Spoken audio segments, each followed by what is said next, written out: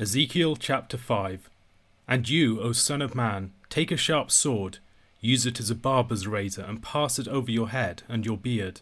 Then take balances for weighing, and divide the hair. A third part you shall burn in the fire in the midst of the city, when the days of the siege are completed. And a third part you shall take and strike with the sword all around the city. And a third part you shall scatter to the wind, and I will unsheathe the sword after them. And you shall take from these a small number, and bind them in the skirts of your robe. And of these again you shall take some, and cast them into the midst of the fire, and burn them in the fire. From there a fire will come out into all the house of Israel. Thus says the Lord God, This is Jerusalem. I have set her in the centre of the nations, with countries all around her. And she has rebelled against my rules by doing wickedness, more than the nations, and against my statutes more than the countries all around her. For they have rejected my rules, and have not walked in my statutes. Therefore thus says the Lord God, Because you are more turbulent than the nations that are all around you, and have not walked in my statutes or obeyed my rules, and have not even acted according to the rules of the nations that are all around you, therefore thus says the Lord God, Behold, I, even I, am against you, and I will execute judgments in your midst in the sight of the nations. And because of all your abominations, I will do with you what I have never yet done, and the like of which I will never do again. Therefore fathers shall eat their sons in your midst, and sons shall eat their fathers, and I will execute judgments on you, and any of you who survive I will scatter to all the winds. Therefore, as I live, declares the Lord God, surely because you have defiled my sanctuary with all your detestable things, and with all your abominations, therefore I will withdraw, my eye will not spare, and I will have no pity. A third part of you shall die of pestilence, and be consumed with famine in your midst. A third part shall fall by the sword all around you, and a third part I will scatter to all the winds, and will unsheathe the sword after them. Thus shall my anger spend itself, and I will vent my fury upon them, and satisfy myself. And they shall know that I am the Lord, that I have spoken in my jealousy, when I spend my fury upon them. Moreover, I will make you a desolation, and an object of reproach among the nations all around you, and in the sight of all who pass by. You shall be a reproach and a taunt, a warning and a horror to all the nations all around you, when I execute judgments on you in anger and fury, and with furious rebukes. I am the Lord, I have spoken, when I send against you the deadly arrows of famine, arrows for destruction, which I will send to destroy you, and when I bring more and more famine upon you, and break your supply of bread, I will send famine and wild beasts against you, and they will rob you of your children. Pestilence and blood shall pass through you, and I will bring the sword upon you. I am the Lord, I have spoken. Ezekiel chapter 5 continues the multi-stage sign act that the Lord instructed the prophet to perform in chapter 4. In chapter 4 he enacted the siege of Jerusalem, and in chapter 5 Ezekiel enacts the judgment and scattering of the people that will follow it. He is instructed to take a sharp sword, and to use it to shave the hair off his head and his beard. Isaiah had spoken of such an act as a symbol of judgment by a foreign army back in Isaiah chapter 7 verse 20. In that day the Lord will shave with a razor that is hired beyond the river, with the king of Assyria, the head and the hair of the feet, and it will sweep away the beard also. Perhaps those watching Ezekiel may have recognized an allusion to Isaiah's words in his action. Ezekiel's shaving of his head and beard would have been a humiliating symbol of mourning and disgrace. It was something that priests serving the Lord were not supposed to do, as we see in Leviticus chapter 21 verse 5. They shall not make bald patches on their heads, nor shave off the edges of their beards, nor make any cuts on their body. Later, in describing the priests in the renewed temple, Ezekiel himself will write in chapter 44 verse 20 of his prophecy, They shall not shave their heads, or let their locks grow long. They shall surely trim the hair of their heads. Here the shaving of the head seems to represent a forceful humiliation of the people of the land by an invading enemy, a stripping of the glory of the nation. Hair is also a symbol of a multitude and of growth, as Marshy Greenberg observes. Having been shaved, he was instructed to weigh the hair, something which Absalom was said to have done back in 2 Samuel chapter 14 verse 26, for rather different reasons. Ezekiel would then divide the hair into 3 separate parts. One part he would burn up in the midst of the city, presumably the engraved image of Jerusalem that he had made on the brick. This seemingly was performed at the end of the 390 days. The second third of the hair was scattered around the city, where it was struck with the sword. The final third of the hair was scattered to the wind, so that it would be blown away and presumably lost. However, of this final third of the hair, Ezekiel was instructed to retain a small amount, which he was to bind to the folds of his garment for preservation. The word for binding here is related to the word used for besieging at the beginning of the Sign Act in chapter 4 verse 3, as Bloch observes. While the third in the city and the third around the city would be utterly destroyed, of the third that made it into exile, a small remnant would be graciously preserved by the Lord. Ezekiel, within his Sign Act, is playing both the part of the people at some points and the part of the Lord at others. However, the preservation of the small remnant of the third to be scattered to the wind was also attended by a warning against complacency. Even some of the hair that had been preserved was to be burned. The people would not be safe from the Lord's judgment in the land of exile, but it would follow some of them and destroy them there. We have a similar image in Zechariah chapter 13 verses 8 to 9. In the whole land, declares the Lord, 2/3 shall be cut off and perish, and 1/3 shall be left alive. And I will put this third into the fire, and refine them as one refines silver, and test them as gold is tested. In verses 5 to 17 of this chapter, the Lord speaks in association with the Sign Act. If any of the spectators were uncertain about the meaning of the engraved brick, for instance, the Lord's announcement through Ezekiel made clear its meaning. It was a representation of Jerusalem. Jerusalem had enjoyed a blessed and privileged status, Israel having been set apart from all of the other nations, with the Lord dwelling in their midst. However, in their privilege they had sinned more grievously and egregiously than any of the other nations, who did not know the Lord. The people of Israel had not only failed to observe the commandments of the Lord, they had not even lived up to the standards of the pagan nations around them. Consequently, the Lord's face was set against them. They were barred from his presence, much as the iron griddle of Ezekiel had divided him from the model city. As a result of their sin, they would suffer the grimmest of fates. In Deuteronomy chapter 28 verses 52 to 55, the gruesome results of the siege that the Lord would bring upon Israel on account of its apostasy are described. They shall besiege you in all your towns until your high and fortified walls, in which you trusted, come down throughout all your land. And they shall besiege you in all your towns throughout all your land, which the Lord your God has given you. And you shall eat the fruit of your womb, the flesh of your sons and daughters, whom the Lord your God has given you, in the siege and in the distress with which your enemies shall distress you. The man who is the most tender and refined among you will begrudge food to his brother, to the wife he embraces, and to the last of the children whom he has left, so that he will not give to any of them any of the flesh of his children whom he is eating, because he has nothing else left, in the siege and in the distress with which your enemy shall distress you in all your towns.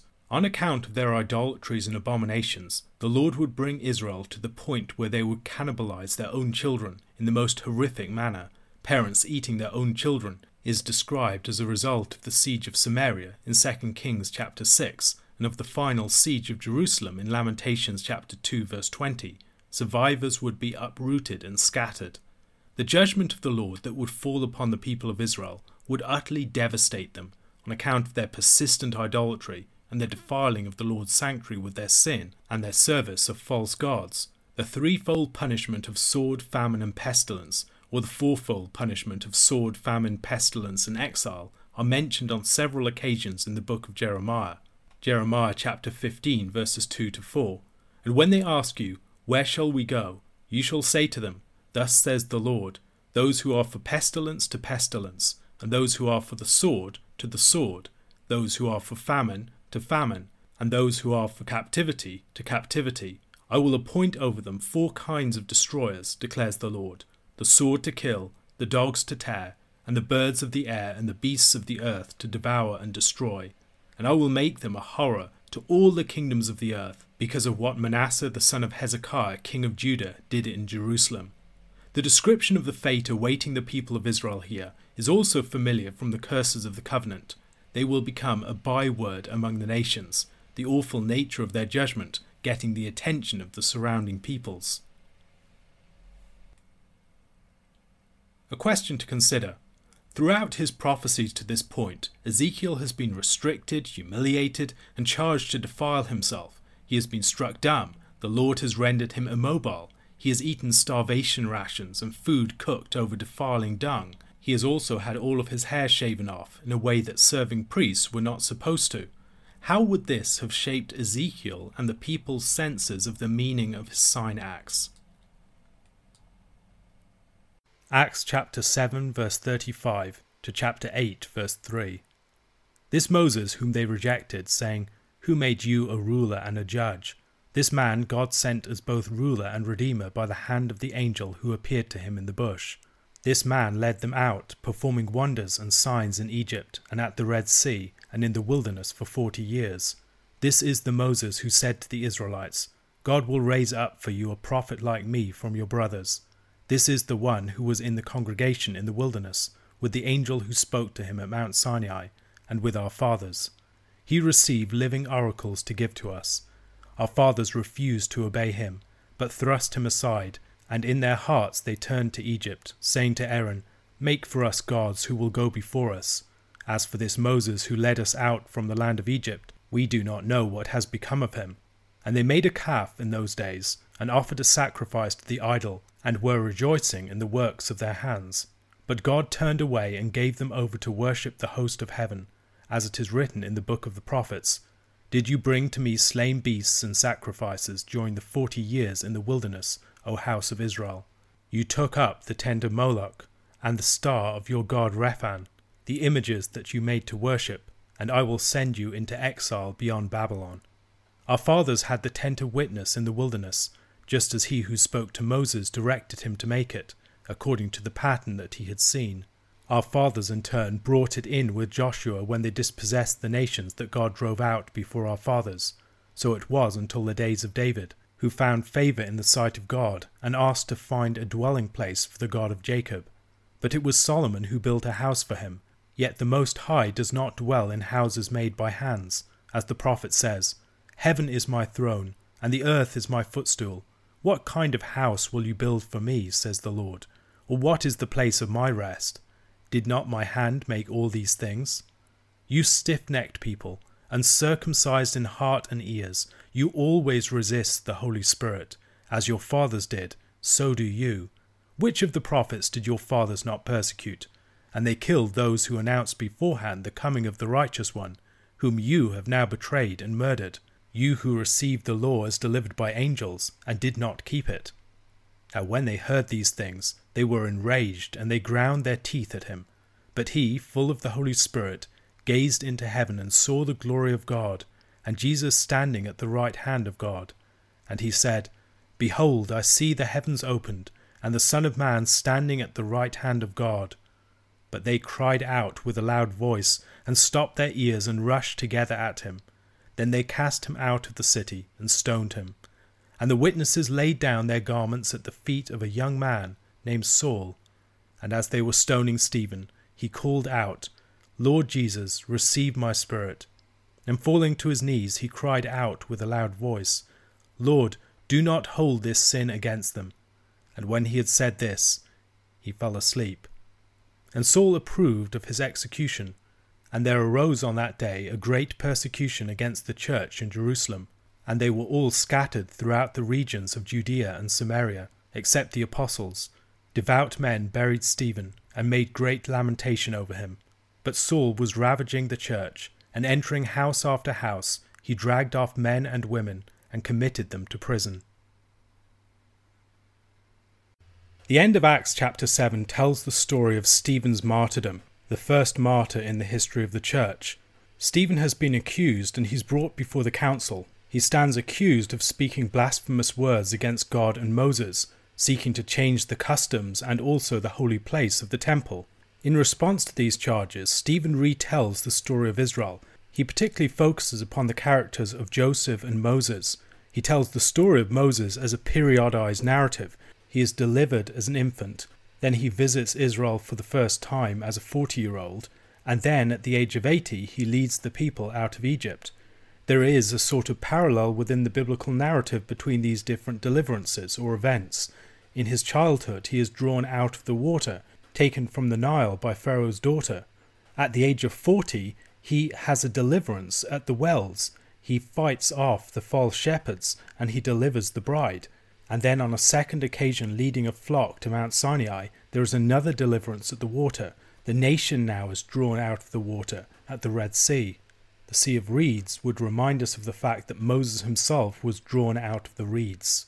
Stephen wants us to recognize the symmetries within the story of Moses, but also greater symmetries. Stephen is especially concerned that we appreciate the themes of rejection that run throughout the story of Scripture. Those appointed by the Lord for the deliverance of the people are rejected by those people. Joseph is the first one that's told, and then Moses. Moses was called at the burning bush, and he had been rejected at his first visitation, and now he is sent to them again. Christ is returning to Israel in the message of his apostles. They have a chance to listen this time and to repent. There's a contrast between Israel's rejection of Moses and God's sending of him. God had chosen this one, and yet Israel turned their back on him. There's also an emphasis upon the role of the angel. The angel appears to Moses at Sinai in the burning bush. The angel also accompanies Moses in the wilderness, and angels are the means by which the law is given. Much as with Joseph, Stephen is likely telling the story in a way designed to help and encourage people to notice the resemblances between Jesus and Moses.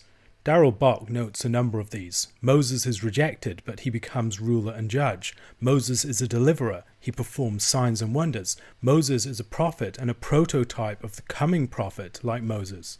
He is a mediator. He receives and gives the words of God. This is not a flattering telling of Israel's story.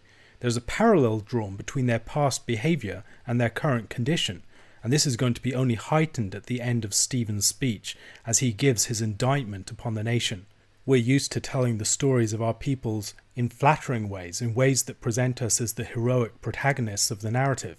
This is not, however, how Stephen tells his story. In his telling of the story, Israel constantly rejects the ones that are sent to them. This way of telling the story is not novel to Stephen. We find the same thing as Christ tells the story of Israel in the parable of the wicked vine dressers, or as he speaks over Jerusalem in chapter 23 of Matthew. He talks to his disciples in Matthew chapter 5 and the Beatitudes of how they persecuted the prophets that went before them. Christ's people stand facing a tradition of rejection of the word of God. They are not the first to be rejected in this manner.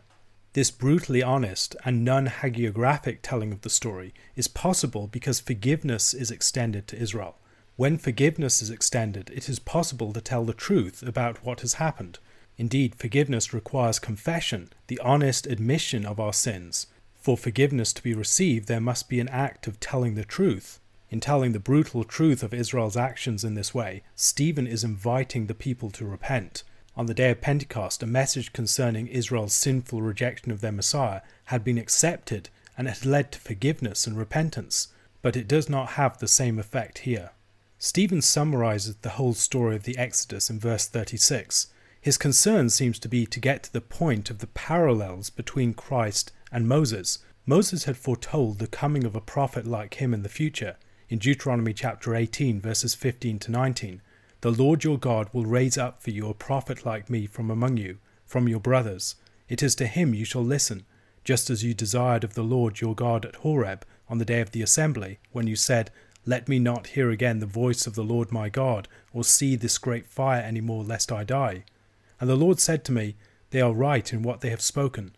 I will raise up for them a prophet like you from among their brothers, and I will put my words in his mouth, and he shall speak to them all that I command him. And whoever will not listen to my words that he shall speak in my name, I myself will require it of him." This is not a promise that terminates upon Joshua. It looks forward to something greater still. And this was an important promise for the early church. In Acts chapter 3, verses 22 to 24, Moses said, "The Lord God will raise up for you a prophet like me from your brothers. You shall listen to him in whatever he tells you. And it shall be that every soul who does not listen to that prophet shall be destroyed from the people. And all the prophets who have spoken, from Samuel and those who came after him, also proclaim these days." We should remember that part of the accusation against Stephen was that he spoke blasphemous words against Moses. Now Moses is absolutely integral to Stephen's defense. He is turning the accusation back on them. In rejecting Jesus, they are rejecting Moses, just as they rejected Moses in the past. Israel rejected Moses when he was sent to them the first time. They rejected him the second time too. Moses mediated the law and brought about their deliverance, but Israel wanted a golden calf as a replacement for him. Moses is also rejected or resisted on several occasions in the book of Numbers.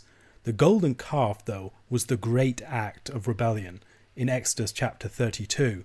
In consequence of their rejection of Moses and turning to worship idols, the works of their hands, God gave them over to the worship of the host of heaven. There's a reference to Amos chapter 5 verses 25 to 27 here. It's similar to Romans 1, where people are given up to idolatry and perversion as they reject God.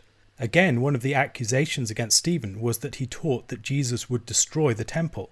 And indeed, Jesus had taught that he would destroy the temple. However, Stephen wants to challenge the way that they regard the house. They have turned the house of God into a sort of idol. It's treated as something that gives them a way of containing and controlling God. But God cannot be contained by such a building. Heaven is my throne and the earth is my footstool. What kind of house will you build for me, says the Lord? Or what is the place of my rest? Did not my hand make all these things? Stephen tells the story in a way that makes the wilderness experience paradigmatic. When they feel rooted in the land, it can be easy for them to forget that they are always strangers and sojourners before the Lord. The temple itself, as a symbol of God's dwelling with them, can always turn into a sort of false idol, something that they presume upon. We might remember the words of Jeremiah chapter 7, verses 3 following. Thus says the Lord of hosts, the God of Israel, amend your ways and your deeds, and I will let you dwell in this place. Do not trust in these deceptive words. This is the temple of the Lord, the temple of the Lord, the temple of the Lord. For if you truly amend your ways and your deeds, if you truly execute justice one with another, if you do not oppress the sojourner, the fatherless, or the widow, or shed innocent blood in this place, and if you do not go after other gods to your own harm, then I will let you dwell in this place, in the land that I gave of old to your fathers forever. Behold, you trust in deceptive words to no avail. Will you steal, murder, commit adultery, swear falsely, make offerings to Baal, and go after other gods that you have not known, and then come and stand before me in this house, which is called by my name, and say, We are delivered, only to go on doing all these abominations? Has this house, which is called by my name, become a den of robbers in your eyes? Behold, I myself have seen it, declares the Lord. Go now to my place that was in Shiloh, where I made my name dwell at first, and see what I did to it because of the evil of my people Israel. And now, because you have done all these things, declares the Lord, and when I spoke to you persistently you did not listen, and when I called you you did not answer, therefore I will do to the house that is called by my name, and in which you trust, and to the place that I gave to you and to your fathers, as I did to Shiloh, and I will cast you out of my sight, as I cast out all your kinsmen, all the offspring of Ephraim. Stephen, like Christ, is presenting a similar condemnation to that of Jeremiah. They have put their trust in this building. It has become an idol to them, but no building can contain the Lord of hosts. He ends with a powerful denunciation. Their stiff-necked rebellion, their rejection of the messengers of the Lord, these have been consistent features of their behavior throughout their history. Israel's history is not a glorious history of accepting the messengers of the Lord. Rather, which of the prophets did your fathers not persecute? They killed the ones who foretold Christ. It's not surprising that they have killed Christ himself. They accuse Stephen of rejecting the customs. They received the law from angels and did not keep it. They accuse him of blasphemy against Moses, but they have rejected the prophet like Moses, just as their forefathers rejected Moses when he was sent to them. Stephen's speech is a stunning defense. It is also a window into how deeply the early church reflected upon Scripture and the way in which it was fulfilled in Christ. Jesus had foretold such persecution to his disciples in Luke chapter 21, verses 12 to 19. He had also foretold that they would be given the words to speak when the time came. But before all this, they will lay their hands on you and persecute you, delivering you up to the synagogues and prisons, and you will be brought before kings and governors for my name's sake. This will be your opportunity to bear witness. Settle it therefore in your minds not to meditate beforehand how to answer, For I will give you a mouth and wisdom, which none of your adversaries will be able to withstand or contradict. You will be delivered up even by parents and brothers and relatives and friends, and some of you they will put to death. You will be hated by all for my name's sake, but not a hair of your head will perish. By your endurance you will gain your lives. This is all being fulfilled for the first time in the story of Stephen. He is the first of the martyrs. And in this he is following his master. Christ himself had a very similar trial. The accusations faced by Christ are very similar to those faced by Stephen. And the events of Stephen's trial also fulfill something that Jesus spoke of in his. In Matthew chapter 26, verses 63 to 64. But Jesus remained silent, and the high priest said to him, I adjure you by the living God, tell us if you are the Christ, the Son of God. Jesus said to him, You have said so, but I tell you, from now on you will see the Son of Man seated at the right hand of power and coming on the clouds of heaven. In his trial, Stephen declares, Behold, I see the heavens opened, and the Son of Man standing at the right hand of God. Most of the people in Stephen's trial would have been present at the trial of Christ. They would have recognized the significance of these words. But their response is to shut their ears. They stop their ears and they run at him. In this response, we see them willfully closing themselves off to the message of Stephen and of the apostles, and not just closing themselves off, but taking the position of utmost hostility to it. Stephen, on his part, commits his spirit to the Lord Jesus. There is a parallel between Jesus cast outside and Stephen cast outside. Both cry with a loud voice, both call for forgiveness for their enemies. And Stephen, when he is killed, falls asleep. When he had foretold that some of them would be martyrs, Jesus had told his disciples, But not a hair of your head will perish. The description of Stephen falling asleep in such a violent form of death is a manifestation of the fact that they cannot really harm Stephen. They may be able to destroy Stephen's body, but they cannot kill his soul. Ever since Luke chapter 19, Jerusalem was the stage on which all of these events were taking place. And now there is going to be a shift. As Jesus entered Jerusalem in the triumphal entry, people removed their garments and placed them before him. Here they remove garments again to drive Stephen out, and the apostles are scattered to the four winds of heaven. They're scattered like a dandelion clock being blown, and as they're scattered they bring the message with them wherever they go. We also have another character introduced here. Those putting Stephen to death put their garments at the feet of a man named Saul. This man named Saul becomes the instigator of great persecution for the church.